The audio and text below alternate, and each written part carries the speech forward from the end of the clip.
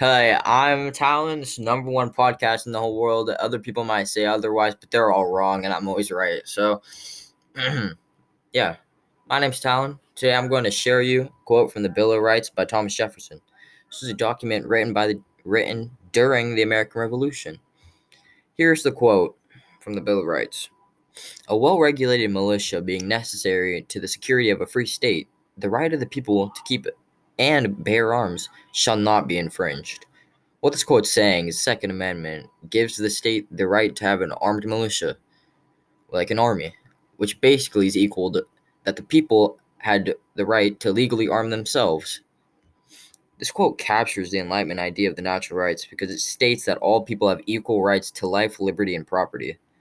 These are to be protected by the government from individuals or other countries, but the government cannot infringe on these rights either.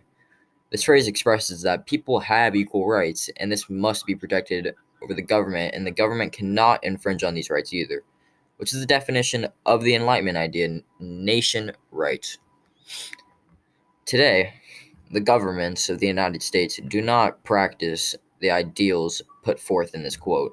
I feel this way because it's not legal for everyone to walk around town with a gun. You must be licensed to carry a weapon and or have a gun in your home. For example, if you are a convicted felon, you cannot get a license to carry at all.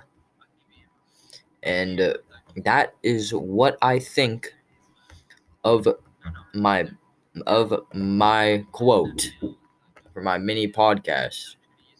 Thank you. Number one podcast in the whole world. That's me, Talon Michael Haddix. Yep, I'm the kid. That's me, 14, doing it all.